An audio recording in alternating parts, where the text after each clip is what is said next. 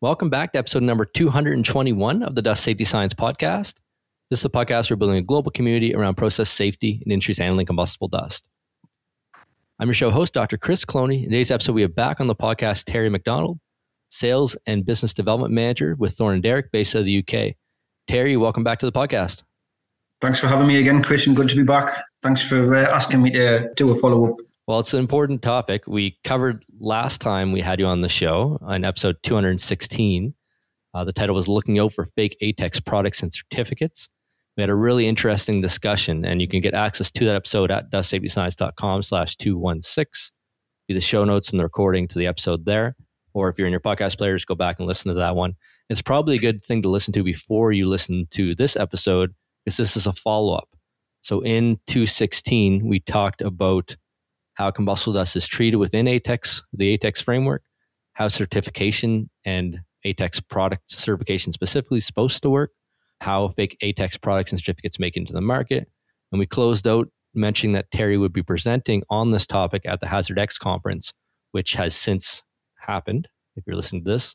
It happened March 1st and March 2nd of 2023, but it had not happened before when we recorded the podcast episode. So the thought process was we had a really good episode about that topic. Terry was going to go present it at ATEX and then come back and report on what kind of questions and discussions that come out of that topic, because it turns out quite a bit of feedback came back. And that's what we're going to be discussing about in today's episode. So Terry, we covered your background, what you do in industry and that in the last episode. So I'll direct people to that for what you do. But kind of to get into this episode, can you just review what you shared and covered at the ATEX conference and what kind of presentation you did? Well, ATEX is a process safety conference and exhibition. ATEX themselves champion best practice and safety within the explosive atmosphere industry. So you've got delegates that are involved heavily in the explosive atmosphere industry attending the event.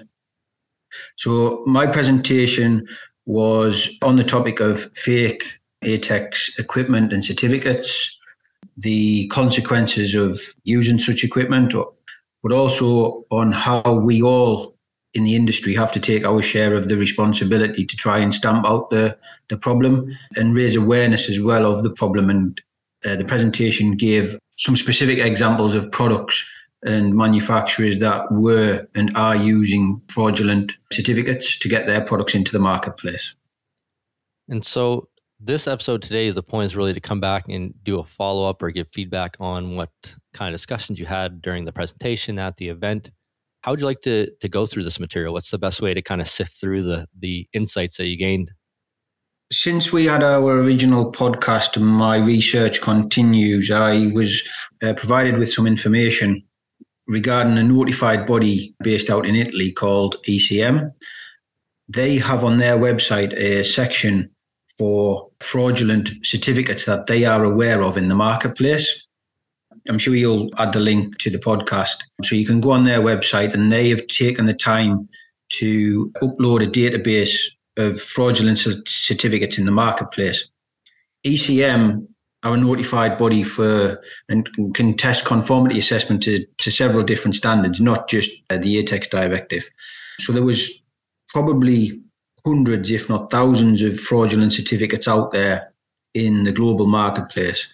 But when you extract the ATEX specific certificates, there was 37 certificates that were out in the marketplace. A little further research, and there are give or take 77 notified bodies in Europe who have the ability to test for conformity assessment to the ATEX equipment directive. Using that, and I said this in the presentation, but the numbers are a little loose. But if you say 37 certificates for every notified body, you're quickly up to 3,000 potential certificates in the marketplace. And then I use the example that if every certificate sold 100 products, to 300,000 potential products in the marketplace. But if you multiply that by 1,000 products for every certificate, you're potentially talking about 3 million products in the marketplace. And it was an eye-opener to have hard evidence of these fake equipment. As we said last time, Chris, I've had lots of people have reached out to me and have given me examples of fake equipment, not just fake equipment, but fake competency certificates, fake and out-of-date QAN documents and QAR documents. But very few people were prepared to name and shame the companies that they were aware of for fear of litigation or legal proceedings. But this website names them, and I won't name them. I won't name the companies on the podcast because I wouldn't want you to get into any unnecessary trouble. But all the information is publicly available on ECM's website. There was examples of companies selling mobile telephones, companies selling lighting, a company selling air conditioning, a company selling CCTV and enclosure equipment.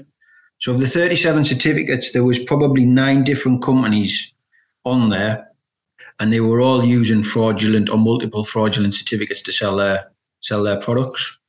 It was an eye-opener, I think, and it's certainly the feedback that I've had from doing the presentation is that people know that this problem exists, but perhaps don't know to what extent. So what I'd like to touch on when we spoke previously, the different stakeholders in this industry and the different companies and types of company that are interested. And I'm referring to notified bodies have an interest, end users have an interest, EPCs and contractors have an interest, and distributors and resale companies like ourselves have an interest. There was a gentleman in the audience from SBM Offshore. He came to me at the end of the presentation and had a chat. And he was the, let me try and get this right, his job title was Asset Integrity Subject Matter Expert for Hazardous Area Equipment or Explosive Atmosphere Regulations.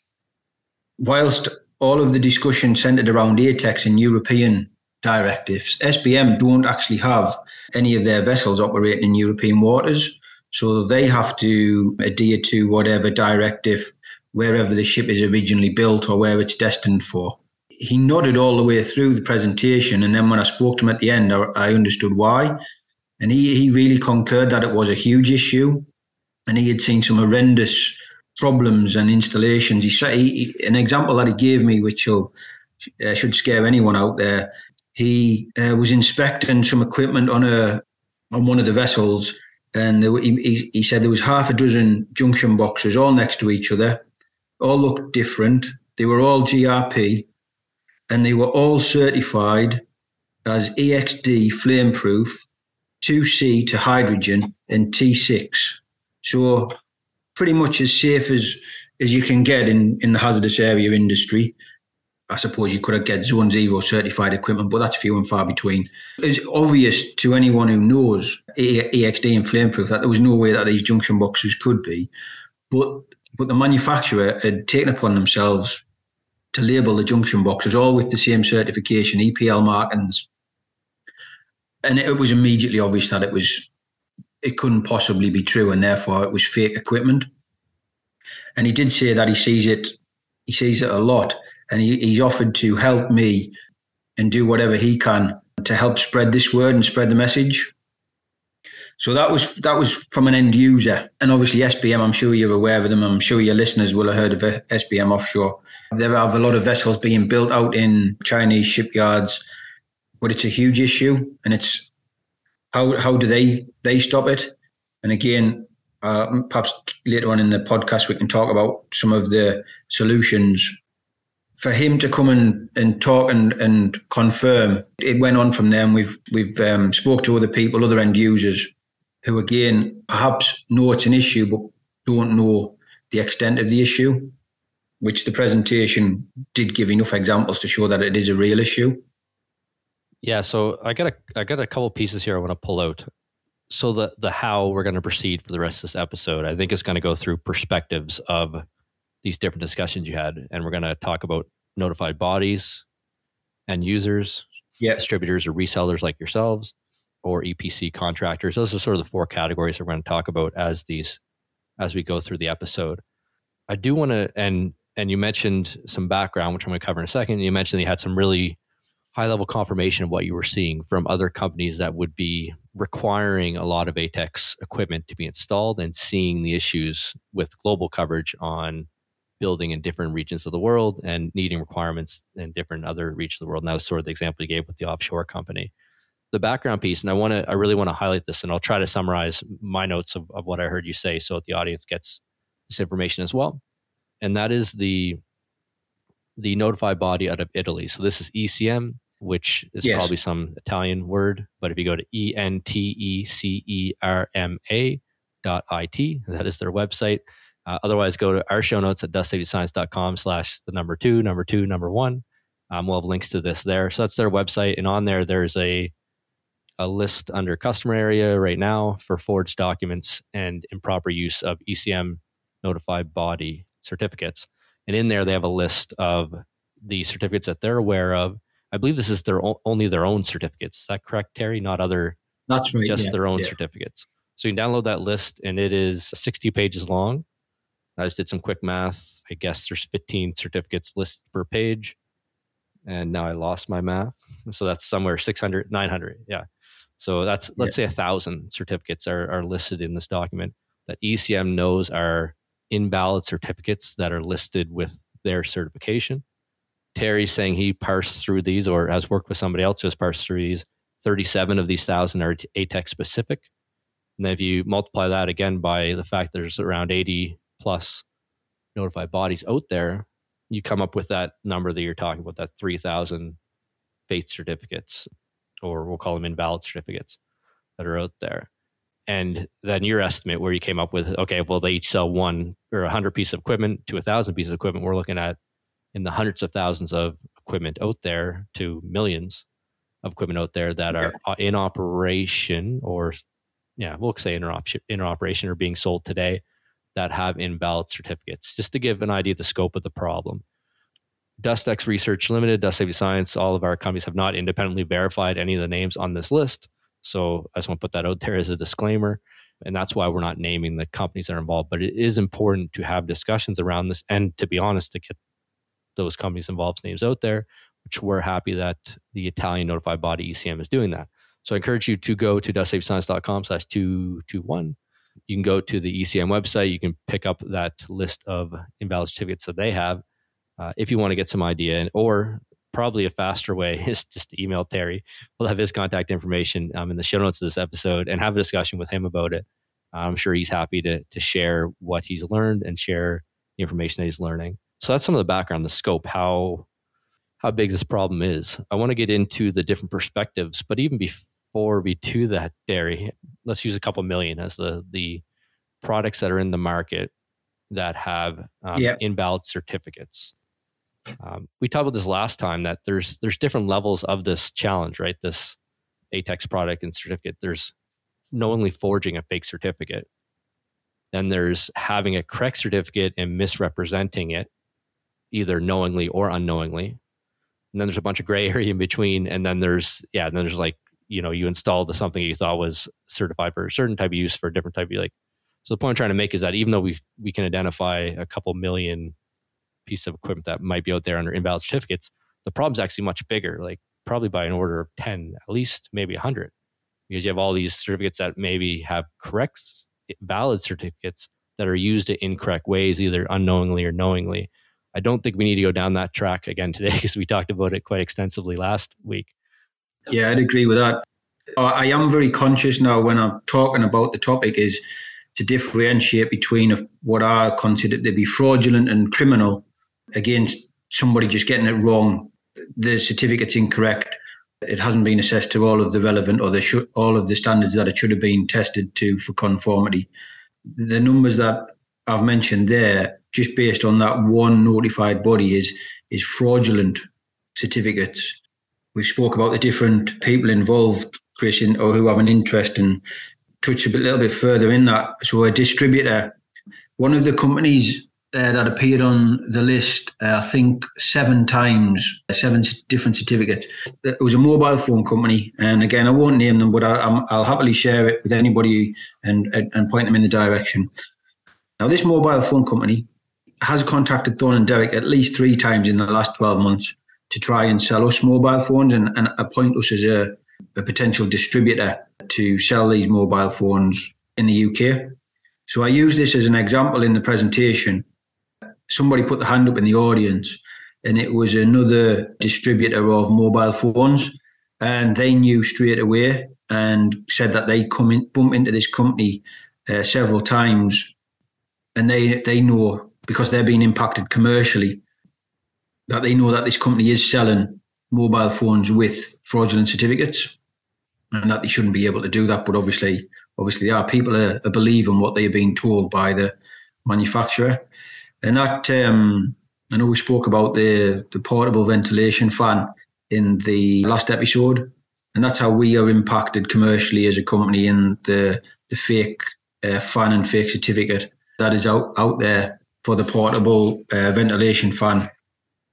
Again, they come to see me after the event and thank me for raising awareness to the audience, and said it was agreed it was a big problem. The fan that we mentioned last time, which has now been on my radar since I think 2020, recalled by the HSE in November 21. I found another HSE recall on same manufacturer's fan but slightly different model in May 2022. I've since had the manufacturer, forgive me, I might have mentioned this in the last podcast, but the manufacturer from China has contacted us to try and sell us the fan because they've seen it on our website, even though what's on our website is a safety notice about the recall. Right. And I've asked them to then send me the declaration of conformity and the certificate, which they did. They also sent me the QAN document, which was out of date. More worryingly, the fan is now available on, I won't name the company again, but on a tool hire UK-based company's website, and they are selling this fan as portable ATEX certified ventilation fan. Again, I used it in the presentation, and I believe this company to be in the UK to be a victim of fraud as opposed to knowingly selling fake equipment. So I have reached out to them with all the information I've got on this fan and asked them if they, I expect them that they'll remove it from their website. I have to say, I've checked today and they haven't removed it yet. And it's 2 weeks ago since I wrote to them. I'll certainly follow that up. But yeah, that distributors trust what they are being told. In fact, just today, speaking to a colleague here at Thorne and Derrick, who'd found a product that fitted our portfolio, an ATEX water heater, of which we used to sell, but the manufacturer discontinued them due to the low volume of sales. There's not a huge demand out there for them. He'd found a manufacturer that claimed to be selling them. And I looked at it, and I don't know yet, and I'm going to do some more research today and after this. But on paper, again, it looks like it can't possibly be certified in the way that they are claiming it's certified. And I would question straight away whether it's a self-certified product or whether it is a fake certified product.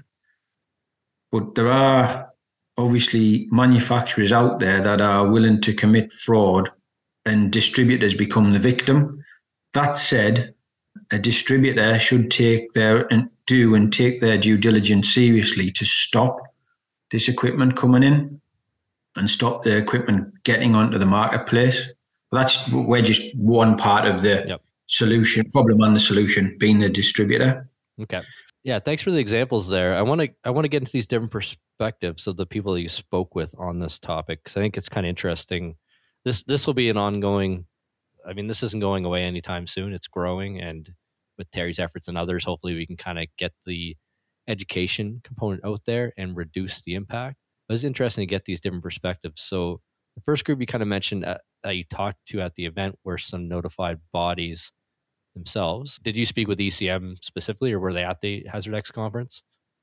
No, ECM weren't at the... No. Okay. Well, so this isn't ECM's, is the reason I want to mention. This isn't ECM's viewpoint. You talked to some other notified bodies. What were they saying about these? During the presentation, again, somebody put the hand up in the audience and introduced themselves as a DNV representative. It was a DNV certificate that I used in the presentation as an example of a fake certificate for the ventilation fan that we spoke about. He was aware of the product and the certificate and the issue. And then we had a chat later on in the evening. He came to speak to me. Again, they know it's an issue.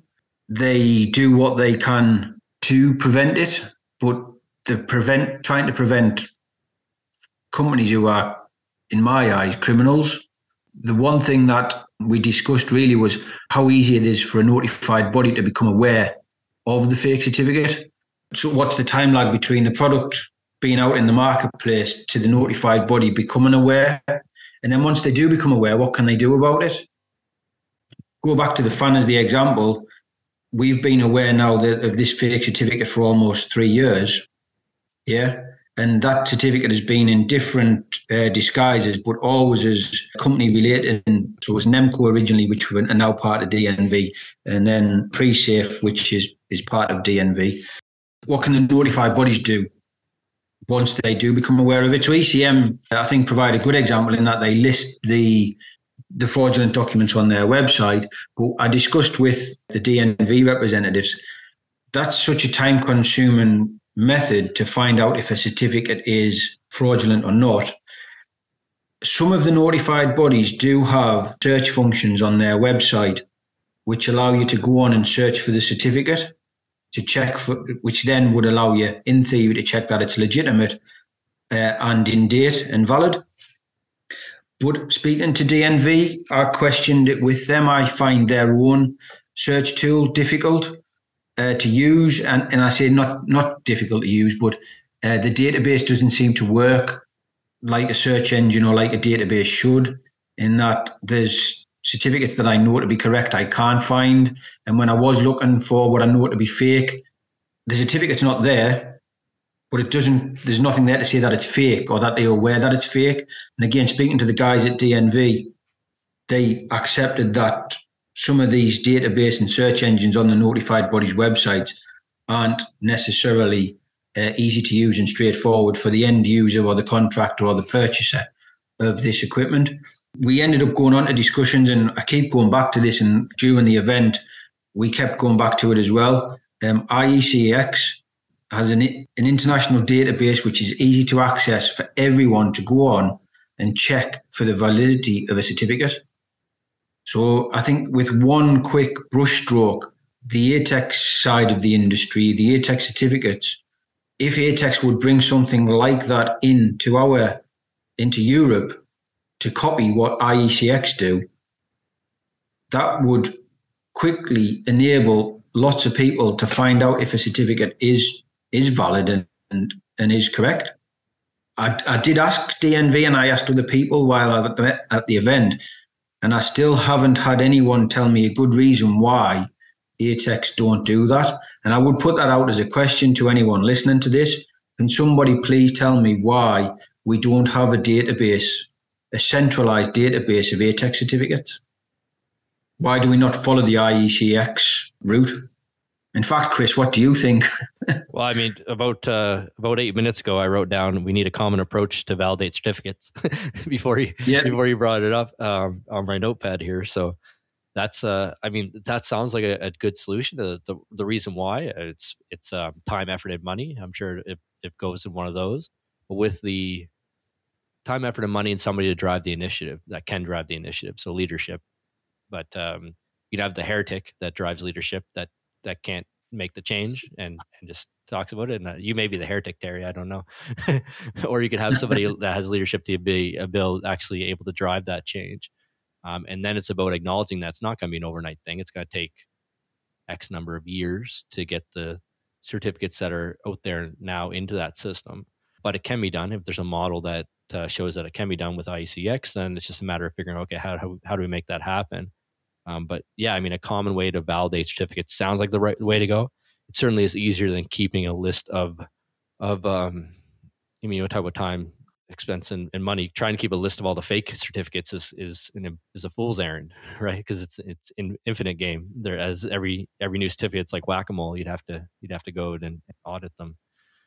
It might be a controversial statement to some people, but I think there's a quicker route to fix the problem. And I think it would be to abolish ATEX, adopt IECX as our accepted standard, accept the international standard. The system already exists. We don't need to create a new database. Most or a lot of the better manufacturers and the international manufacturers tend to have dual certification anyway, ATEX and IECX, and perhaps other certificates depending on the regions of the world where they're selling. And so just for someone who's naive like myself, so ATEX would just cover Europe. but somebody Yes. who has that same equipment that wants to sell it in, I don't know, Kazakhstan or somewhere else that's not in Europe would get it certified through IECEX and then would have that certificate included in the IECEX database. Is that correct? If the country had adopted IECX, so Kazakhstan may accept IECX, but Kazakhstan has its own certification scheme, which is ACEX, which is the Eurasian Conformity for Hazardous Areas. I'll use Australia as an example because they really have bought into and they do adopt IECEX. Okay. If we abolished ATEX and adopted IECEX, then in fairness, there was a few people in the room. We had a conversation at the end and some question and answers. And yeah, was everyone happy with that idea, Terry? Yeah. There was almost a general nod of approval and almost a chuckle. That really is the simple answer. We'll have people listen to this, and like I encourage people to come to Terry's event there or Terry's presentation at the HazardX event. Email me. Terry's information will be in this episode as well. So email him and just let him know what you think about this. If there's other knock-on effects that would need to be considered, keep that discussion going. I don't mind. I mean, we get yelled at sometimes. That's okay. People send me emails about stuff that we missed or not included or misrepresented or not, and that's fine. That's why we have a global podcast to have discussion around these topics, because there aren't often easy answers. So please feel free, if you have a stick in the fight or something in this, and send that information through, and it'd be great to continue the discussion on it. Terry, I think we talked through the notified bodies piece and some solutions there pretty good.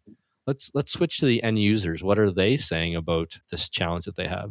So we spoke about SBM offshore, and the gentleman that was kind enough to come and give me some feedback and confirm. So that's certainly one example of the end user. My intention is to continue to raise awareness. I will be running some webinars later in the year, and we'll be inviting an invite to all. But we're also sending invites to some of the larger EPCs and contractors who we know are heavily involved in the hazardous area industry.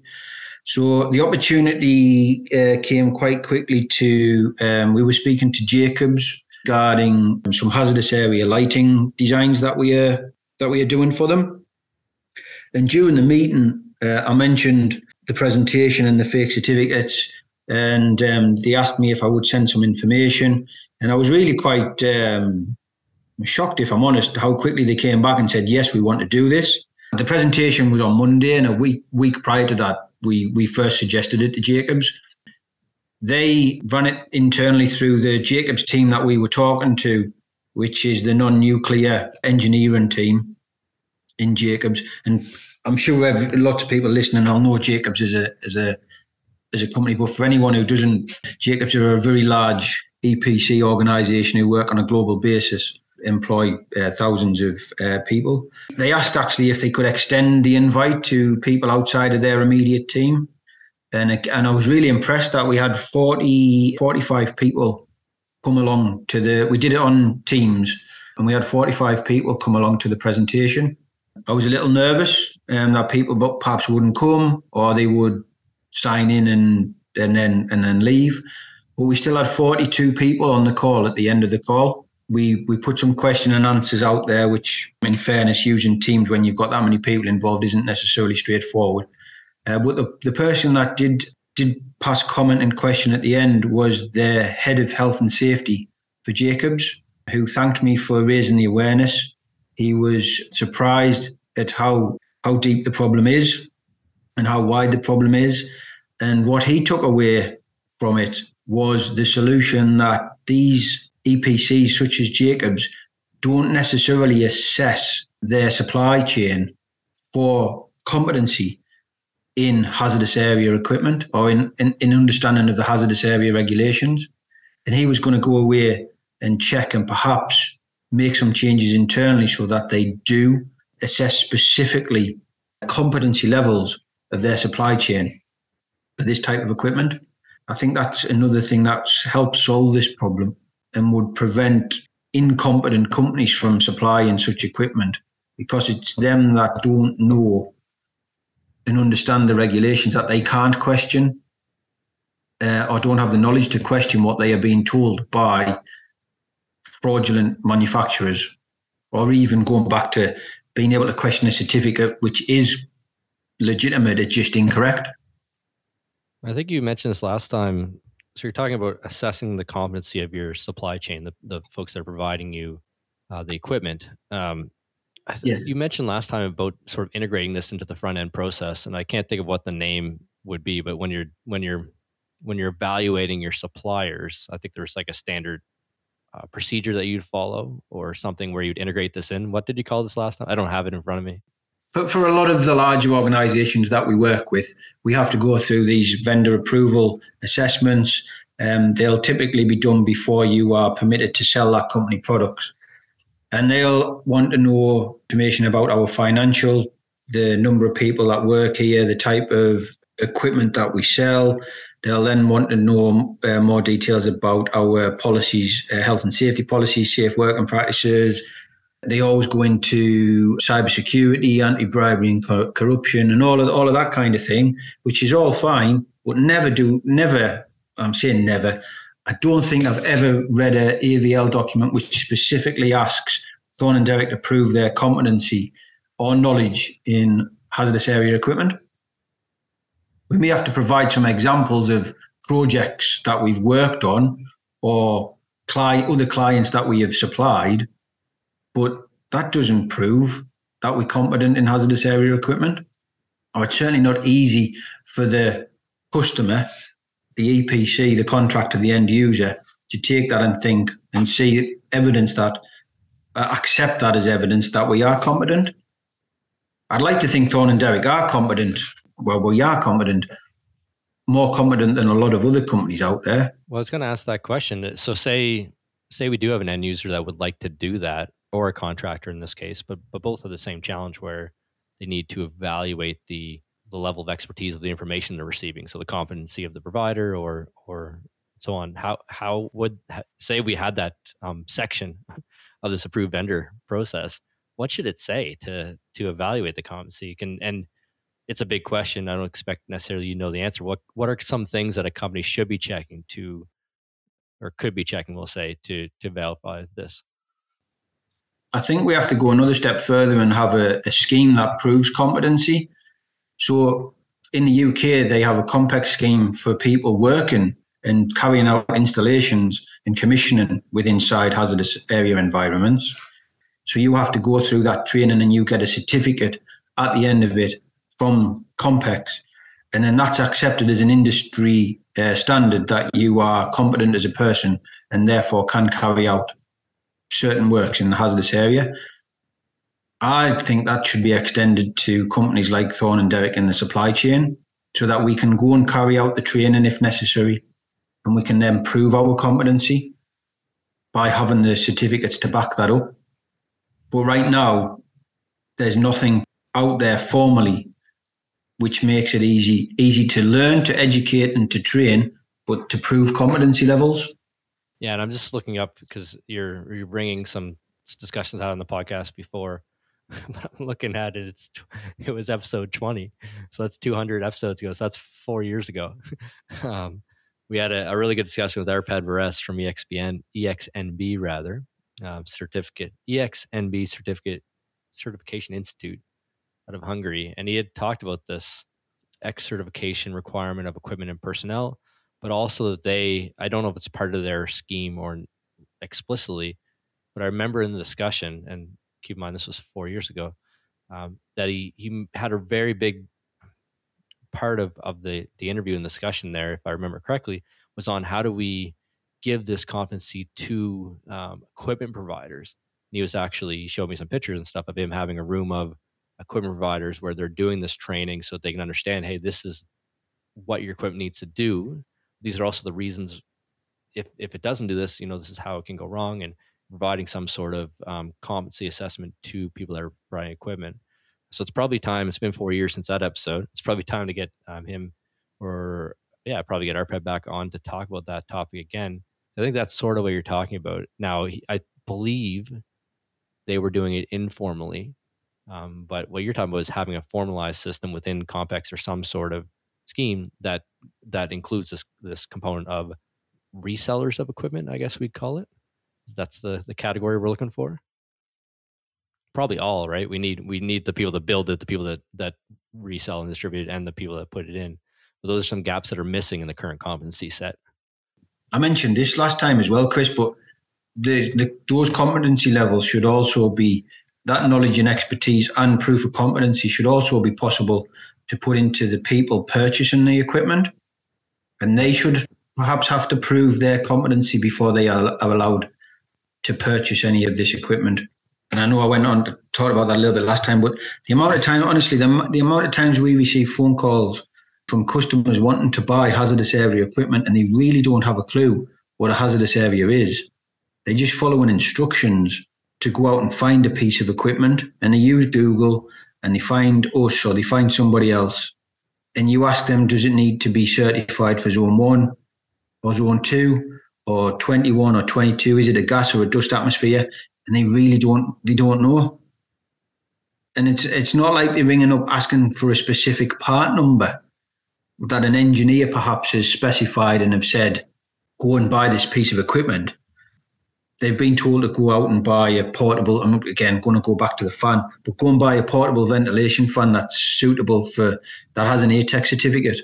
And then off they go and find one online and then they buy it. But they don't have a clue or don't understand what they are purchasing.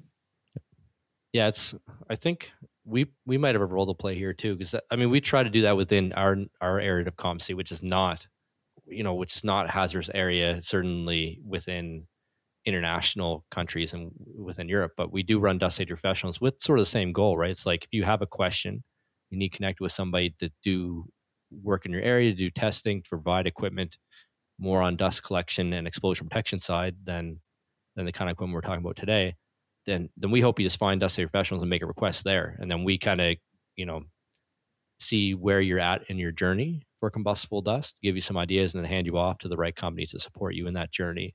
And so maybe this is something we need to put into our system. So if somebody's looking for ATEX equipment, then they can find dust safety professionals, and then we send them off to companies like Thorne and Derrick or others that we know are meeting some minimum level of requirement in verification, in competency, and that sort of thing. So I don't know. I'll have a think about how we might play a role in this in the future as well, Terry.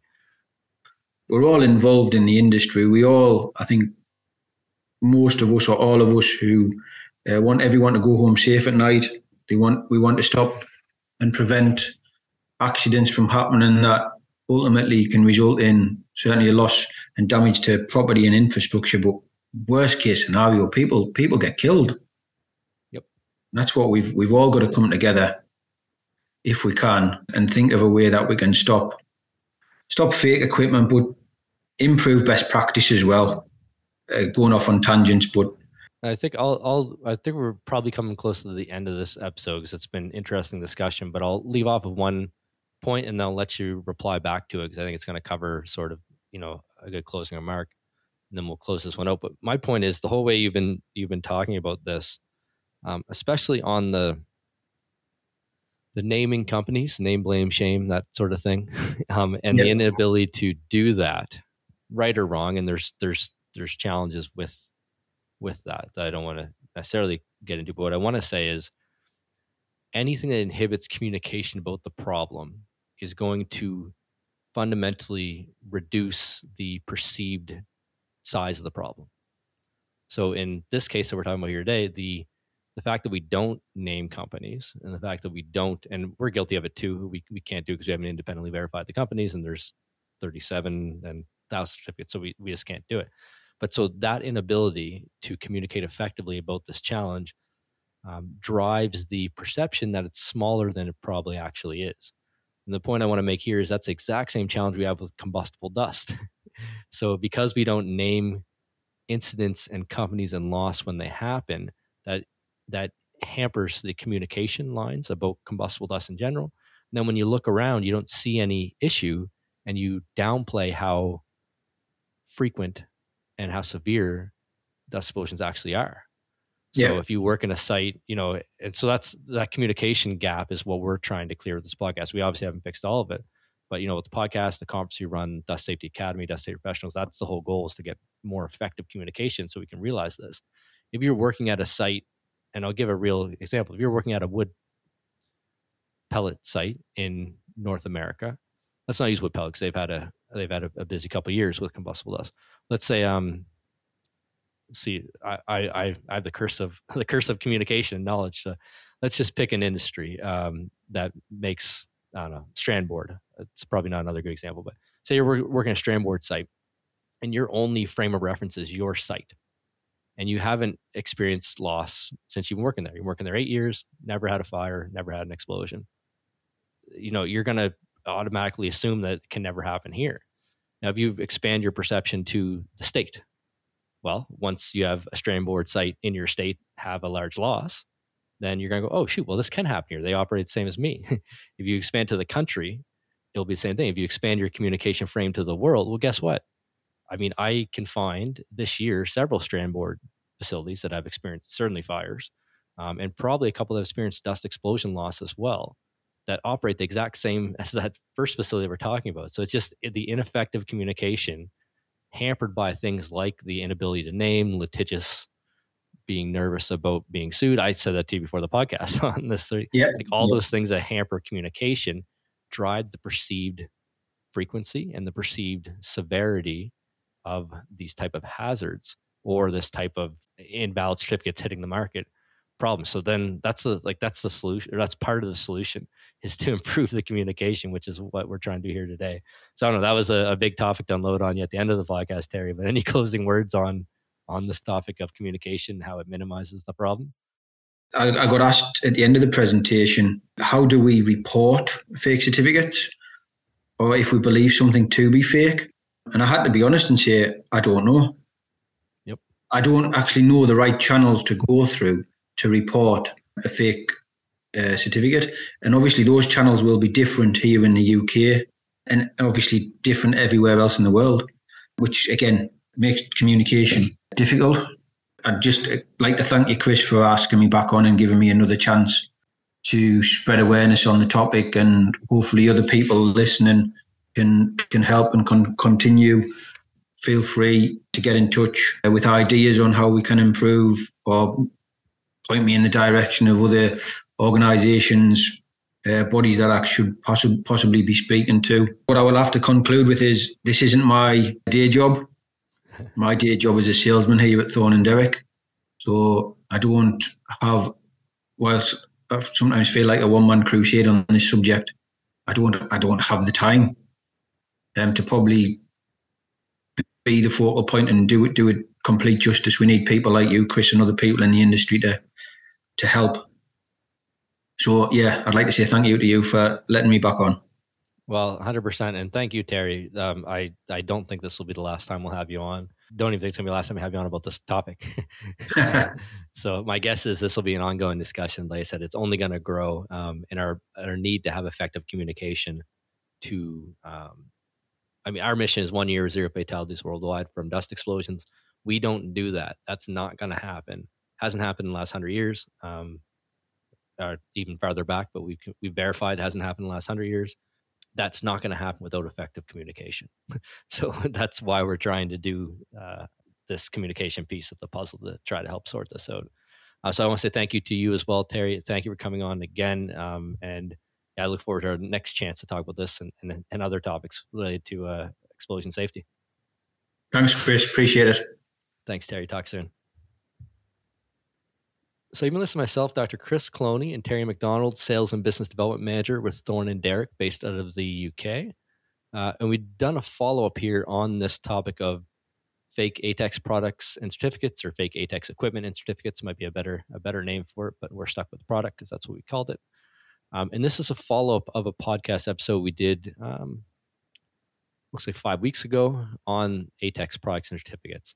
So in that previous episode, we covered how combustible dust is treated within ATEX, how the certification process is supposed to work for ATEX-rated equipment, how fake certificates and products make their way into the market. And this is a follow-on discussion after a presentation that Terry gave at the HazardX conference in the UK, covering some of the feedback, discussion, focal points that he had at that event on this topic. We gave some really good background in terms of the size of the problem. And we talked about just this one notified body in Italy publishing its list of fake certificates that it knows that are in its name, and that list being 60 pages long. And we'll have a link to that in the show notes at dustcityscience.com/221. Looking at that list, there were 37 on that list that covered ATEX products. And kind of coming up with the math and doing the back of envelope calculation, you're looking at hundreds of thousands, if not millions, of products that would be out there with these type of invalid, forged, fake certificates, whatever kind of wording you want to use there. So that's the scope. Probably bigger than what you thought coming into the podcast episode. Certainly bigger than what I thought when I was first estimating this. We covered different perspectives that Terry came across at the conference, including notified bodies, including end users, including resellers and distributors, including other folks that are in this area, contractors and the like, and examples. And we had a couple of kind of things that came out. One is having some sort of common approach to validate certificates would help the process. Right now, there is a movement, I guess, to publish fake certificates, which is really helpful too. But it's a never-ending game, because every time new certificate comes out, you need to find that, do the market surveillance, get that in, and get that published. Having some way to independently verify your certificates would be a step forward in this. And Terry and I talked about some ways to do that in this podcast episode. We also talked about some way to assess the competency of the folks that are providing equipment to the market. It could be directly, like they are the OEM, or it could be indirectly as a reseller distributor, some way to, and even on the purchasing side, having some way to verify competency of the people that are buying the products and putting them into the market. We had a number of topics that we wanted to talk about that we didn't get to in this episode. Things like, what role does hazard analysis play in here? Like DSER requirements in the UK, does hazard analysis requirements here in North America, social protection documents elsewhere in Europe. These type of hazard assessment processes that are also required, how do they couple in with this discussion of the equipment that needs to be provided in there as well? It's not an easy topic. If you come up with a list of, okay, you need to provide explosion protection and rated lighting and these sort of things, then you still have the same problem of, okay, you need to buy, provide, and purchase and install correctly these type of systems as well. So it's another piece of the puzzle. We really do need to bring someone on with background in just combustible dust equipment as well to get their take. And I think I have a couple of people earmarked that might want to discuss this as well. So I'll reach out to them. We'll organize some podcast episodes moving forward on what they see with equipment certificates for, I don't know, things like flameless venting, isolation devices, different pieces of equipment like that, and see how that's looking. And also we talked about maybe getting Arpad back on, because it's been 4 years now since we had him on to talk about competency training, and in particular people that are developing equipment and reselling equipment as well. So that's it for this episode. As Terry and I mentioned, if you have feedback, please send it to myself, Chris at dustcityscience.com. We will have Terry's contact information in the show notes at dustcityscience.com/221. This episode, we also have links to ECM out of Italy and this list of invalid certificates that they published. And that's where you can find more about the podcast as well. So if you have a safe and productive week ahead, I want to say thank you for listening. I appreciate everything you're doing in handling combustible dust, making them safer with the work they do every day. Keep it up out there.